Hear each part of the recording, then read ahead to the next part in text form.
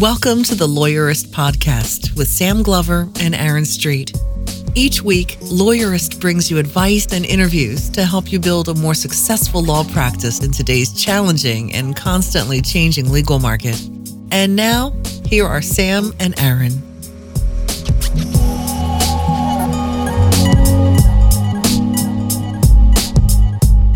Hi, I'm Sam Glover. And I'm Aaron Street, and this is episode 30 of the Lawyerist Podcast, a weekly podcast about lawyering and law practice. You can subscribe to our show in iTunes or using your favorite podcast app, or you can listen to it at lawyerist.com/podcast. If you enjoy our podcast, we would really appreciate it if you take a few seconds and give us a rating in iTunes. Lawyerist now has a small but growing library of lawyering survival guides. We've got two so far. One is our updated guide to great law firm website design, and the other is our computer security guide, about which Andrew Cabasso of JurisPage says, check out this guide and secure your damn computers. Find out more and get the guides at lawyerist.com/guides, or you can just click on guides at the top of the site. Use the code PODCAST to get a 50% discount on your order. Just enter the word podcast into the checkout form. Sponsoring today's podcast is Ruby Receptionists. If you aren't already a customer, you should give it a try. Ruby will make you happy. Sign up for a free trial at callruby.com/lawyerist, and Ruby will answer your phone for free for 2 weeks, so you've got nothing to lose. Okay, Sam, so last week, the American Lawyer magazine ran this really exciting and optimistic headline of legal industry makes modest job gains, citing some Federal Bureau of Labor Statistics findings that there were 200 new law jobs across the nation this past month. And I think it's total bullshit. Wait, is 200 even statistically significant? How many lawyers are there?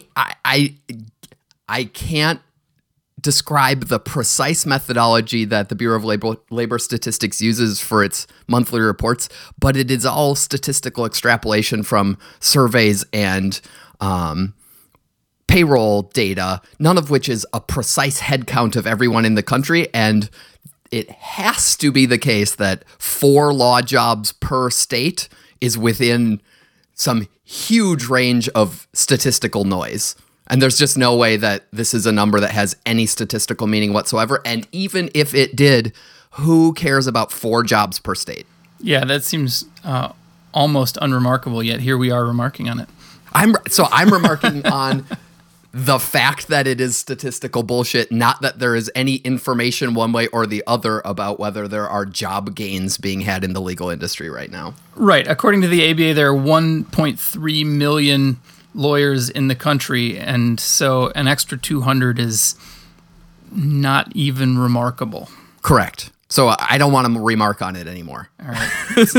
I was just trying to calculate what percentage of a percent it was, but there are too many zeros after the decimal before you get a number. So today I'm talking about project management for lawyers, which sounds like a dry subject, but totally isn't. So listen in to find out how to make a huge difference in your firm.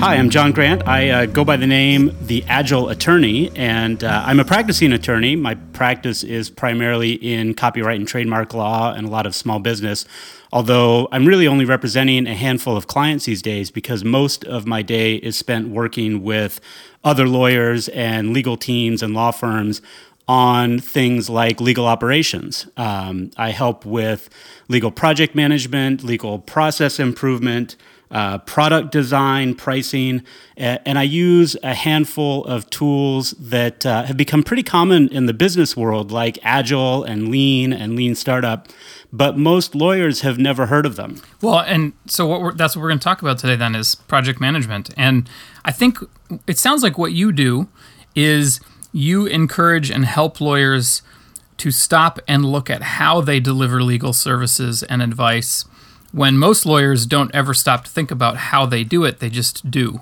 Yeah, I think that's right. I think you focus on process and systems. Right. And sometimes going even deeper than that, I think a lot of lawyers have no real or not a lot of real business training. And sometimes you'll get a course in law school about how to read a balance sheet. But that's really only a small part of it. And I think having a better sense of, what is your business model? Who are your ideal clients? I spend a lot of time early on with new clients doing work about mission, vision, and values to sort of get that high level sense of, what do you want out of your practice? Who do you want to represent? What really, makes it tick for you, so that you can really spend your time doing the things that you want to do. Well, that's awesome. And I'm super excited to talk about this because I love this part of law practice. I love figuring out ways to deliver more consistent legal services. I love ways to be more efficient. And this is just a huge part of that. And, I think I always hear about people talking about there's only so much inefficiency you can cut, but there's just a staggering amount. And changing the way that we actually manage the work that we do is a huge piece of it. So maybe we should start with some definitions, because I think the concept of project management, while many lawyers may have heard it, I don't think it's something they really know what it is. So what is it? Well, really, at the end of the day, almost everything you do is a project. A legal matter is a project. A contract you're reviewing for a client or drafting. Litigation is a complex project that has very definable parts to it. So, for me, having come, law's a second career for me, and I had sort of a business and project management background before I went to law school. So it's kind of funny for me. I've always thought of law as a project. And so I've had to learn as I've practiced and worked with other lawyers that that's not necessarily the way that the rest of the industry thinks. Well, and lawyers want to lawyerize everything, right? We won't buy software unless it has 4 lawyers after the name of it. And so, I see this concept of legal project management, and I'm wondering, is there anything actually specific and different and interesting about the fact that we're doing project management for lawyers, or is it really the same kinds of project management just ported over? Oh, I think that when you get to the advanced stages, there might be some nuance for the legal industry, just like there would be in any industry. But the fundamentals are the fundamentals. And these project management techniques, whether you're talking about the older technique, which is waterfall, which is useful on occasion, but not necessarily what I advocate, or the newer techniques like Agile, Scrum, Kanban, things like that are really being used by the software industry and the technology industry. The fundamentals are rooted in really sound sort of team dynamics and behavioral science and just, decades and decades of experience, if nothing else. Well, let's skip over the old models, because my sense is that many companies that use them are going away from them, and they probably aren't particularly well suited to law anyway, where we've got especially small teams and that don't necessarily play well together traditionally. Right. So you mentioned, you threw out a couple of buzzwords that I think are where we're going to be talking about it, but and Agile is the big one, right? You got every software company on the planet is talking about how it's an Agile. They all have Agile in their names now, so what is Agile? Yeah, so Agile it is a discipline that, at least nominally, is only about 14 years old. So there actually is an Agile manifesto. You can go to agilemanifesto.org.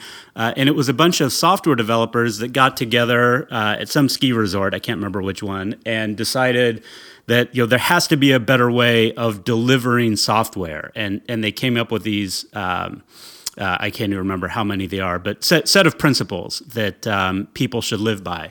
And it's good. I encourage people to go check it out. It's a pretty hokey website. It looks like it's about 14 years old, but the words in there are true. And the only real downfall from my perspective is that it uses the words programming and software too much. And really... The principles they talk about are totally applicable to almost any industry, if not every industry.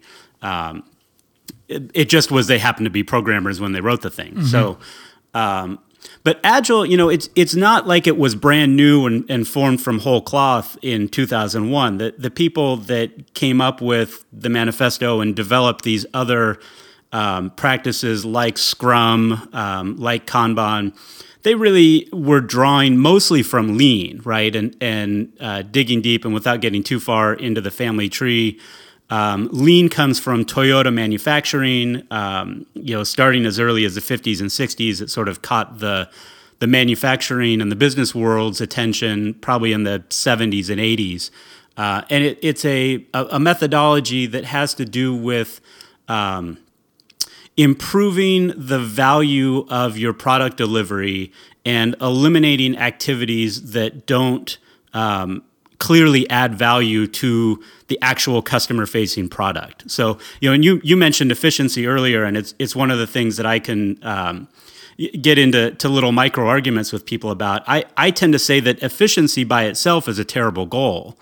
And in lean, what the purpose of efficiency is to eliminate waste, and waste is defined as non-value added activity.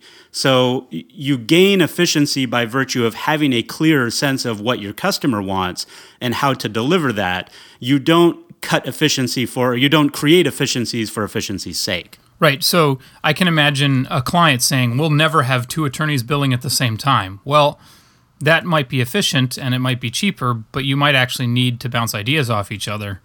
And so that could be a problem. Yeah, that's absolutely right. And a lot of it has to do with, what's your path to a high quality product? And there's my old law partner and I used to engage in a practice that we later came to realize in the software world is called paired programming.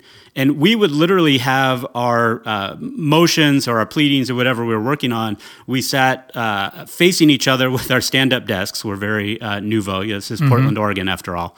But we both would be in the same Google Doc at the same time, basically watching each other draft and sort of playing off each other. And we created very high quality product much more quickly than we would have if we'd gone through sort of a serial, okay, you're going to do the first draft and then you're going to, I'm going to review it type of thing. Oh, that's interesting. I took a similar practice from another attorney in my office, which was I always drafted complaints with my clients in the room, and the same for discovery responses and things like that. If it was something I needed their input on, I wanted them there. And I also wanted to make sure that if we were at a deposition, because, the opposing attorney always holds up the complaint and says, do you recognize this document? And your clients always say no if they don't do that because they don't recognize that they didn't really have a part in it. Right. And I wanted my clients to say yes. But also, it was the kind of thing where when any factual things came up, I didn't have to make them up and go back to them later. It wasn't like working with your partner where you guys are actually contributing your legal know-how to it, but I was contributing the legal know-how and my clients were contributing the facts and things, and it came together really well, and it made it really efficient. We would sit down for an hour and a half, and we'd bang out a complaint, and it'd be done. Yeah, that's right. Well, and that is an inherently agile practice, and I like that from a couple of standpoints. Number one, like you said, the quality is very high from the get-go, right? You're sitting there with the source of information, getting it right the first time. You don't have to go back and edit. The other thing that it does, and this is one of the things when you're getting back to project management, and the literature and the research, and if you go do MBA or business school, is all very clear that the biggest source of delay in any project isn't the amount of working time, it's the amount of waiting time. And so, of course, if you had to go back and forth with your client asking questions and then maybe clarifying questions and doing it via email or even over a series of phone calls, not only the amount of time that you have to wait in between, but then there's all this new brain science about the switching costs of multitasking. And, it takes time for your brain to sort of ramp back up and get into, this is the pleading that I'm working on, and remember the things that you'd already written and sort of get back into that mode. And the switching costs are astounding. And if you Google around on switching costs or the harms of multitasking, there's all sorts of scientific research on it now that says it's just terrible. So we've been talking about Agile in kind of vague terms, but can you give me an example of how a legal team might employ Agile on a legal matter? Yeah. So one of the hallmarks, and I think really for the projects and the attorneys that I've worked with, the most powerful initial aspect of an Agile approach is the use of visual project management. And by that I mean you take representations of your tasks, the work that you have to do, and you literally put them on a sticky note or on an index card and stick them up on the wall. Oh, is this the to-do doing done? Yeah, so that's the most basic form of what's called a Kanban board, or for people in the Midwest, a Kanban board. Either one is fine. Yep. So basically, the idea is to take the work that is currently in your head, in your inbox, in your practice management system, whatever it might be, and you physically put it on the wall. And a few things happen when you do that. And it's my approach when I'm working with a new client, I kind of sneak it in on them sometimes, is I basically say, tell me what you're working on, and I'll write a little sticky and throw it up there. And then tell me what else you're working on. And eventually, once you've got all of the, it's pretty common to do it at the matter level at first. And once you've got all the matters that you're working on in the wall, the fact that you can see it up in front of you really changes your perception of the work that you have on your plate. And then going one step further, you can also use different columns on the wall to represent different stages of your most common workflows. So if it's litigation, you might have a separate column for pleading, and maybe pre-answer motions, and then you have another column for the initial conference and another column for discovery, however you want to break it up. But then you can put the individual matters up on the wall in that stage. And you can break it up into separate boards, or you can subdivide it, according to however it makes sense to organize it, I suppose. Yeah, exactly. You can use different, they call them swim lanes, but horizontal rows to represent different types of matters that you might work on. But what that does is allows you, and this to me is one of the great sort of magical things about an agile approach, is it allows you to take lean concepts, right? And lean comes from manufacturing, which is an inherently physical and tangible world. So a lot of the tools and techniques that they use are sort of rooted in the assumption that you can see what's going on. And with knowledge work, that's really difficult. But a Kanban board or a card wall allows you to have this physical, visual manifestation of your knowledge work. And once you can see it, it's interesting. You don't even really have to know any lean techniques. Your brain automatically starts to behave differently. It's interesting. So Aaron and I, Aaron being my co-owner here at Lawyerist, Aaron and I just saw Kanban boards at Total Attorneys on a tour, and it immediately made intuitive sense to us how to do it and how this would work. And so for our next few projects at Lawyerist, we did this, and there's something really powerful. And we had, I think Aaron had blue stickies and I had pink stickies or something like that. But there was something really powerful in walking over to the wall and pulling something out of the doing pile and slapping it on the done pile. It was fun, and it really motivated us to plow through this really big project that we had. And I could totally see that being an effective way to deal with summary judgment or an entire matter, or a merger and acquisition, is have a giant board, and once a week or so you touch base on it, and people flow through that room and slaps stickies down in the done pile all day, and or in the done column all day, and it's really satisfying. It is, and it's there's a little bit of brain science around that too. You get a little dopamine squirt when you you move it over to the done column, and it becomes almost addictive. And then other attorneys I've worked with, sometimes I'll take a little square sticky note, turn it into a diamond, and put a $sign on it, and put that right before the done column, and it becomes a little game theory play as well, where you realize two things. Number one, you're not done until you get paid.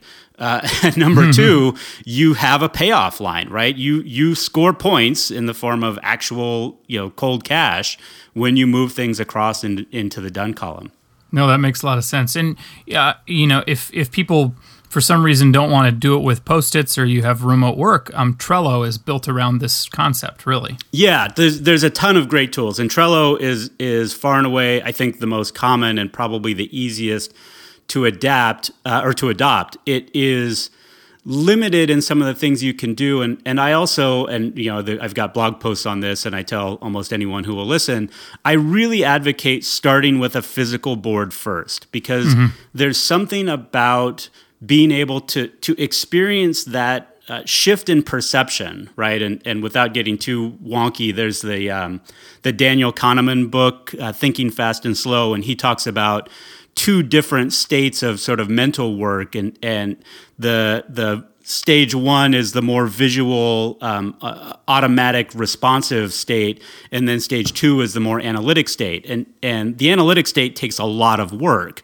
The visual responsive state is relatively intuitive. And part of what you do when you put things up on the wall is you allow yourself to engage in system one thinking, the more intuitive, easier way to sort of perceive your work. And I feel like, and people have told me that a physical wall, just is so much better in terms of the size and scope and tangibility, tangibility of the work itself versus, maybe a 11 or 12 inch laptop screen or even a 20-inch monitor. Oh yeah, and we're all remote now, so we don't really have that option. But if we did, I think the physical wall is totally the way to go. So what besides the Kanban board? Well, so one of the things you said a minute ago, and actually I'll challenge it a little bit, but one of the hallmarks of an agile practice is lots of frequent check-ins and frequent adjustments to course. And so you said you could see putting a project up on the board and then maybe checking in once a week. Ideally, that would be once a day. And so in a high-functioning, well-functioning Agile team, they almost all are using something called the daily stand-up. And I think a lot of people have maybe heard of that concept, but the Agile stand-up, or more specifically the stand-up that comes from Scrum, is a very specific tool. And a lot of people, when they go to implement stand-up meetings, they wind up sort of just replicating their regular check-in meetings, and that's not what you're supposed to do. Ideally, you'd go around the room with your team, and you can even sort of do this with yourself if you're a solo. It's harder because having the accountability is helpful. Mm-hmm. But you basically ask everyone in the room or on the team answers 3 questions. What did you do yesterday to move the project forward? What do you hope to accomplish today to move the project forward? And what's standing in your way? And it's limited to those 3 things. And the rough rule of thumb is that a stand-up meeting should be no longer than the number of people on the team times 2 minutes. Which is another reason that it is actually a standing up meeting. You got it. And so the point of that meeting isn't to do work. The point of that meeting is to check in about the state of the work. And by keeping it short and having these frequent check-ins and interactions, a few things happen, right? Number one is that everyone's accountable to the team for what they just stood up and said they were trying to do today to move the project forward. And they know that they're going to have to stand up tomorrow and say what I did in the last 24 hours. And if you didn't do anything, you're going to stand out. You are absolutely going to stand out. So that accountability is very powerful. But number 2 is when the bottlenecks come up, and when you talk about what your roadblocks are, people on the team come forward and help you. And the whole point, and a lot of this is about making the discussion about the work and not the worker. Mm-hmm. Right. So, I said, what did you do today, or what did I do yesterday to move the project forward? Not what did I do yesterday? Right. That's a whole different thing. This isn't a personal check-in. This is about getting things done. That makes a lot of sense. So you need a board and you need a daily stand-up. A daily stand-up. And that's really, there really are, and again, this is specifically coming from the Agile discipline known as Scrum, which by itself has lots of different flavors. So there's not a lot of hard and fast rules. And I think at the core, Agile, a lot like Lean, is a philosophy, not not a set of doctrines. Right. It is flexible, but there are these different techniques and disciplines that have proven effective. So they have earned at least some fidelity. And what's the resolution? Like what resolution? Maybe it's about how granular do you get with your different boards and your different stand-ups? Because Many lawyers are juggling 30 matters or more, or a few less. You could be spending half of every day doing stand-ups if you've got a separate project board for each one of those. Yeah. So one of the things that I talk about is premature complexification. Right? I like that. So the best possible thing to do is start simple. And in terms of a board, I usually start people with a to-do, doing, done. Now, I will usually pretty quickly break that out into some other columns. I like to go to the left of to-do. I'll talk about backlog items, right? And sometimes I think of that as sort of your brain dump, so that as you're working on one task and some other thing occurs to you, and you don't want to get interrupted, you just throw it on a sticky, drop it into the backlog or the brain dump column, and then get back to what you were working on. Or is that also the sort of the parking lot? Or yeah, exactly. Parking lot is another one. And then from the parking lot, you would periodically, the Agile folks call it grooming the backlog, and you sort of do two things. You prioritize within the backlog, but then also you might move things out of the backlog into a queue to say, these are things that I'm actually going to commit to, right? Not only did I have the idea, but I've vetted it to some extent, and I think it's a good idea. I'm going to carry forward with it. And then moving into to-do, and so on. And then the other place where I'll break it out is in the doing column, right? And the doing column can expand to accommodate different workflow stages, like I said. In terms of the complexity, even a lawyer that is working, and in fact, especially lawyers that are working on, say, 30 different matters in any given month, they're not actively working on all of those matters every day. And one of the things that I've heard back and have experienced myself with using this visual project management is in your daily stand-up, you talk about what are you going to do today to those matters that need your attention today. I see. Right? And so lots of them may be in a waiting state, or they may be in an inactive state, right? And so your stand-up on any given day isn't going to cover all 30 matters. Again, this isn't sort of a total practice check-in on a daily basis. This is planning for the day. Gotcha. And during the stand-up, is there an opportunity to give input on other people's priorities? Like if I say I'm going to be doing this today, is it acceptable for somebody else to say, I think you actually would be better off working on this? Or is this meant to be pretty flat and everybody decides for themselves? So ideally, it would be flat. And so that's another one of the hallmarks of an agile organization, is that they tend to be very flat and very, the Agile Manifesto talks about self-organizing teams.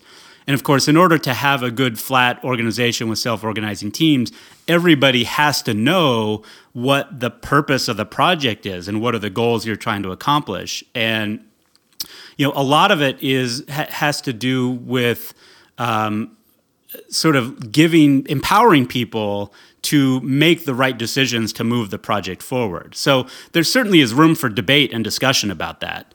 Gotcha. Go ahead.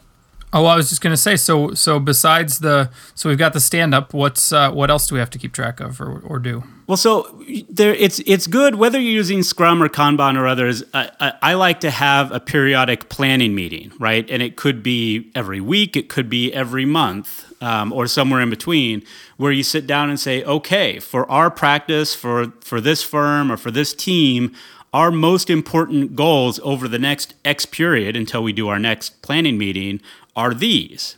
And so that's what helps guide the discussion on the daily basis about what are you going to work on, how are you going to move it forward, because we know what the goals are over that period of time. And ideally, someone would write them out and put them on the wall, right up above the board, so that it's clear. The software teams talk about a Kanban board as an information radiator. And the idea is that you should be able to, everyone should be able to have access to the most important, sometimes high level, but strategic information about the project at a glance. And what about deliverables? I know that's big in the software world.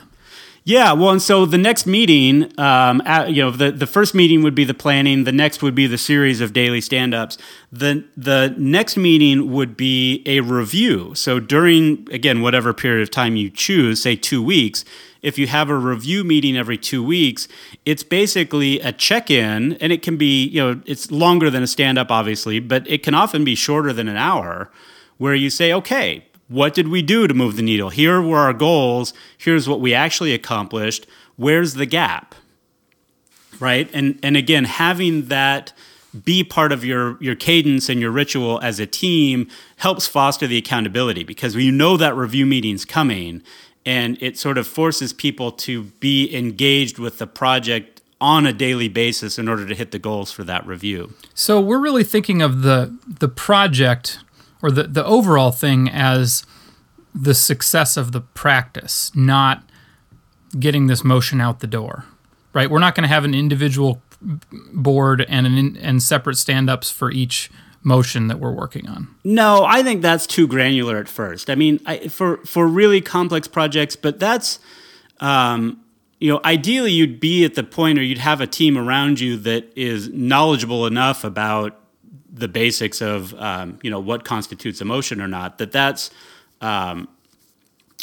should be clear to the team. Now, I will say there are different ways. So, for example, if on your Kanban board you have a separate stage for summary judgment, you might, as part of that column, have a what the software people will call, or any Agile people will call, a definition of done. So, what are the things that must be true in order for you to say, great, I have now accomplished a good summary judgment motion and I'm ready to submit it to the court? So I'm starting to get a better picture of this. So let's say my team is a personal injury team, and our goal is to move all of our cases to resolution. Correct. And so we might have columns for intake and investigation. We might have columns for initial communications with an insurer.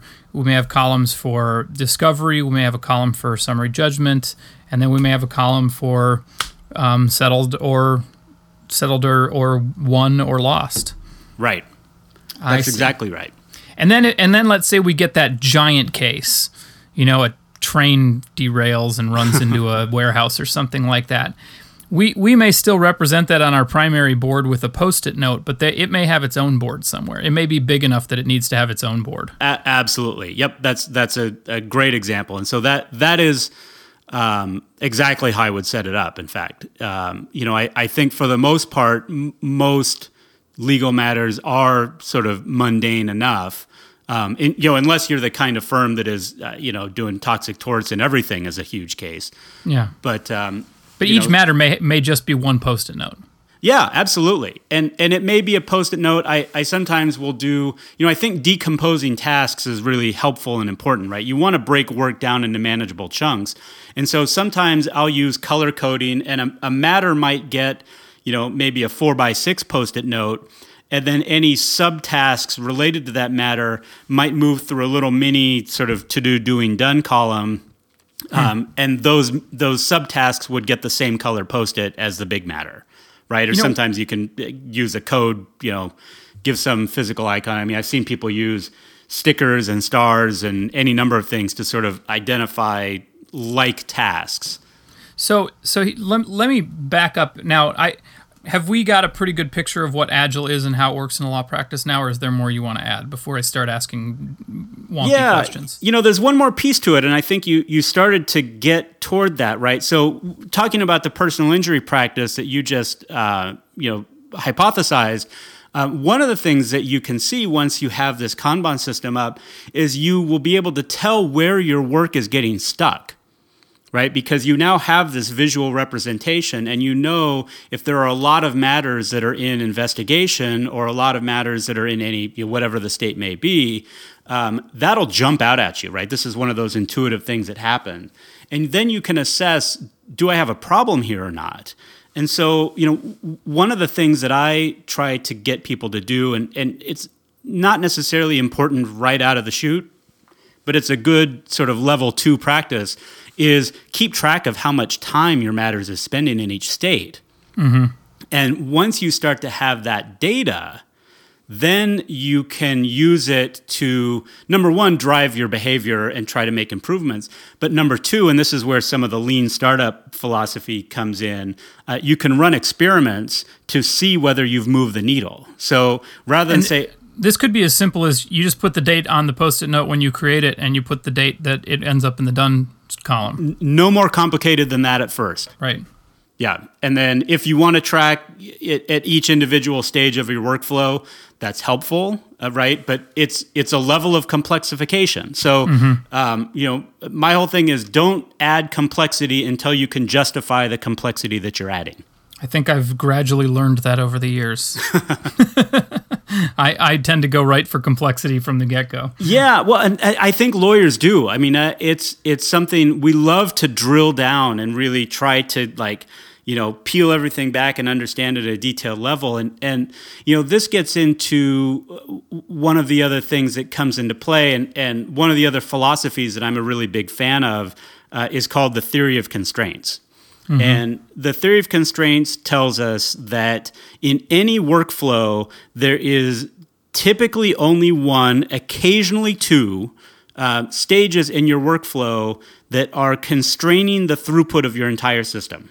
And, naturally that makes sense. In any sort of flow scenario, there's always going to be a choke point. But the corollaries to that are important, and these are really powerful for the lawyers that I've been working with. Number one, if you can improve the flow of your work at the choke point, then you can improve the flow of your entire system. And that means handling more matters, making more money. The flip side of that, and this is the one that is, I think, powerful, and it gets into some of the, eliminating wasteful activity, is that improving parts of your system that aren't the choke point won't help. Mm-hmm. So you have to really think about, where am I constrained? Where's my bottleneck? And then when you want to go and work on your practice operations, back office, whatever, you need to try to make sure that you're doing work at the bottleneck and trying to make improvements there. Time and again, I work with lawyers and they say, oh yeah, I keep doing practice improvement and I've gotten really good at my client intake process because I always start on the far left of my processes. And I've improved my client intake process 7 or 8 times, but I've never gone further than that. Gotcha. Okay, so let me try and wrap up the what Agile is, and this is obviously probably enough to get people started, but not enough to get people feeling like they really have their heads around the whole thing. Yeah. But you need to have a planning meeting where you address things like what's in your backlog, you dump Post-it notes into the to-do column or whatever you're using, or the intake column or whatever. That's where I think that's where you populate your board. I think that's right. Yeah. The number one, even if you don't necessarily do a planning meeting, I think start with where you are. So just take the work that you have and put it up there. And then, as you try to move it from left to right across your board, celebrate those things that you actually do get to done. But also recognize that, you need to be very clear about what you're doing. And one of the other concepts, and this comes out of Lean, is the idea of a WIP limit or a work in process limit. And it basically is an explicit recognition that multitasking is bad. And so one of the things that I really try to encourage people to do is once you move something into the doing column, don't move it out until it's done. And sure. One of the sort of the unofficial slogan or motto of the Kanban methodology is start less to finish more, right? Don't have too many different things in flight at any one time, because your throughput will actually improve if you focus on doing the things that are in the middle of your process and getting them done, rather than trying to shove more work. This is one of the other things that I keep hearing from lawyers I talk to is I ask them usually, where do you think your bottleneck is? And 8 or 9 times out of 10, they'll say, oh, it's marketing. I need to get more clients into my system. But once we build out a board and start to show what their process actually looks like, that's almost never where, unless they're a new attorney, that's almost never where their bottleneck is. So have the planning meeting. That helps you get your board together. Your daily stand-ups help you keep the board moving and make everyone accountable for keeping the board moving. And then you have a periodic review to assess how well you're doing overall compared to your objectives. Yep, that's right. And then the one other piece, and this is the fourth ritual of Scrum, is right after that review, you have a second sort of planning meeting that's called the retrospective. And whereas the review is about the work and the project that you've been working on, the retrospective is about the process you're using to do the work. And so a retrospective also has sort of 3 prescribed questions. The first one is, what's going well that we should keep doing? The second is, what's not working that we should stop doing? And the third is, what should we try that's different? And this is, you often hear this as an after-action review. People love to skip it, but this is where improvement happens. Right. Oh, that's great. And then the other key is to take the answers to those questions, put them on a sheet of paper, and put them on your wall, so that in the next cycle, whatever it happens to be, if somebody starts to drift into an old habit that was one of the things that we as a team agreed to stop doing, all anyone really needs to do is point to the sign, and the team will sort of self-correct that way. Same thing with what are the things we should keep doing, what are the things we should try differently. It keeps everyone on board in a non-personal way because the team agreed to this. I really like that because it keeps some of the focus on process. That's which, right. After all, is one of the processes is agile, and it provides you the framework. But how you do things day to day, you got to keep the focus on that too. Yeah. So here's something that we've struggled with for a long time, and I think people have a hard time differentiating project management and personal task management. So like we've been through Basecamp and Teamwork and Trello and and we all love getting things done as well.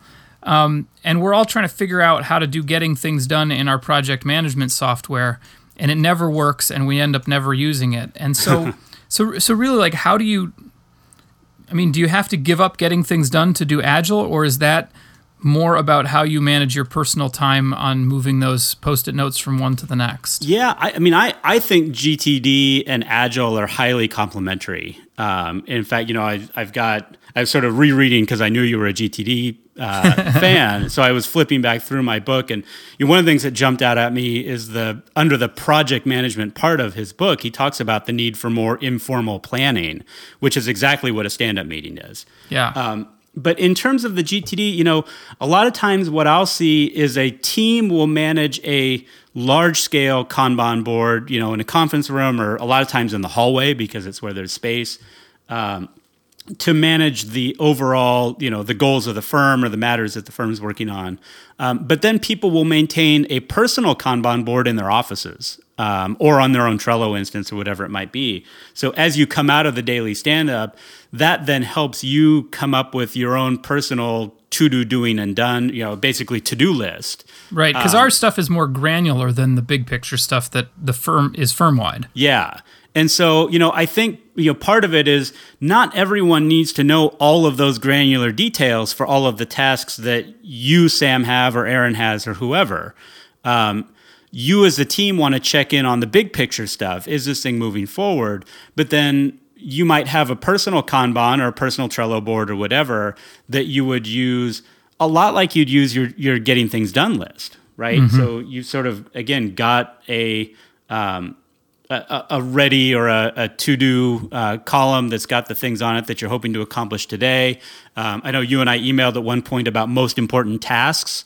Yep. That's another thing that can go really well in a Kanban, right? Those most important tasks go to the top of your to-do column, right? And we didn't talk about it before, but one of the great things that teams use is relative vertical position to talk about priority or to show priority of tasks. And so when you're working in a backlog or when you're working in the to-do, right, the things that are most important go on top. And then when you come back to the column to pull another piece of work into the doing column, you pull from the top. That makes a lot of sense. And that way you're always making sure that those most important items or the highest value items are the ones that are coming across first. That's pretty helpful because I think it's important to keep that personal management separate. We've just struggled with figuring out the right way to do that over the years, but it makes sense to me to just extend the system that you're using on the big wall to be the one that you use on your small wall as well, or something similar. Yeah, well, and it also allows you, right, when you come back into the team stand-up the next day, all you have to do is look at your done column before you go into that meeting, and you have a really good sense of what you're going to commit to, or what you've committed to and what you're going to commit to. John, what did I not ask you that you think I should have asked you? Boy, I just want people to know how easy it is to get started. I've got a half-written book that I'm working on. You can actually buy it on LeanPub in true sort of lean startup minimum viable project or viable product fashion. Oh, cool. But the first few chapters are on my website, which is agileattorney.net, and definitely if you're interested at all, check them out. If you have any questions, I love to talk about this stuff. I can do it all day. And we will definitely include a link to your website. And it sounds to me like maybe the easiest thing for people to do to dip their toes in is to throw up a Kanban board and start using it, and then try and incorporate those meetings to fill it and to keep it going. Absolutely, and it can go either way. I've seen where people start using a personal Kanban, and then other members of their team kind of come in and say, "Oh, what's that?" And start to buy in, and eventually that will lead to a team Kanban board coming, or maybe a Scrum methodology coming into play. I've seen it where you start with the team board and then move to the personal. So it can work. There's sort of no strict rules about how to do it. But once you get started, really with visual project management, most people don't want to stop. One of the things I hear all the time is, once I've seen my work this way, I can't unsee it. Yeah. Yep, that makes a lot of sense. Well, John, thank you so much for talking to me today. You've inspired me, and you've got the wheels turning in my head, and I love talking about this stuff, and I really appreciate it, and I hope we'll get a chance to do it again. Great. Yeah, thanks for having me, and let me know if you have any questions once you get your board rolling.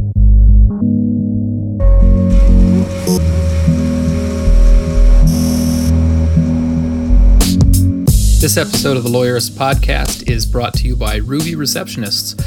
Ruby answered the phones for my law practice for a couple of years. And here's the thing. When I was answering the phone, I was often distracted. I might be in the middle of reading a brief that pissed me off from opposing counsel, or dealing with something stressful or that I really needed to focus on. And so the phone rings, it's an interruption, kind of drives me crazy, and I'm never at my best. That's not the face I wanted to put forward to clients. So when I got Ruby, the whole thing changed for two reasons. First, because the ladies at Ruby are fantastic on the phone. They're cheerful, they're friendly, they're helpful. And what happened is that people would regularly say, "Wow, I just had such a great experience with your receptionist." And second, because my instructions were that anybody who asked for me by name should be put straight through to me. The way that happens is it's a soft transfer, meaning the first person I hear from is a receptionist from Ruby who says, "Hi, this is so-and-so from Ruby Receptionists. I've got so-and-so on the phone and they're calling about this. Should I put them through?" And so I have the opportunity to say, "No, tell them to call this person. Tell them I'll call them back later. Please take a message." Or, "Sure, put them through and I'll talk to them." And just that little bit of buffer meant that by the time I got on the phone, I was prepared for the conversation and I could be in a much better mood. Hiring somebody to pick up my phones and answer my phones for me that is as friendly and professional and helpful as Ruby was one of the best things I did for my practice and for my sanity and productivity.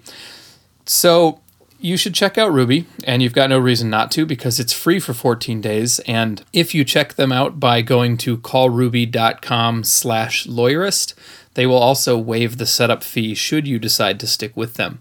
And if you sign up for the trial, they will take good care of you, and I'm pretty sure you will want to hire them in the end. So go to callruby.com/lawyerist and find out for yourself. To make sure you catch next week's episode of the Lawyerist Podcast, subscribe to the Lawyerist Podcast in iTunes or in your favorite podcast app. You can listen to it at lawyerist.com/podcast. You can also subscribe to the Lawyerist Insider, our weekly newsletter. Just go to lawyerist.com and look down the sidebar or click on newsletter up at the top. We'll remind you where to find the podcast whenever we release a new episode. Thanks for listening.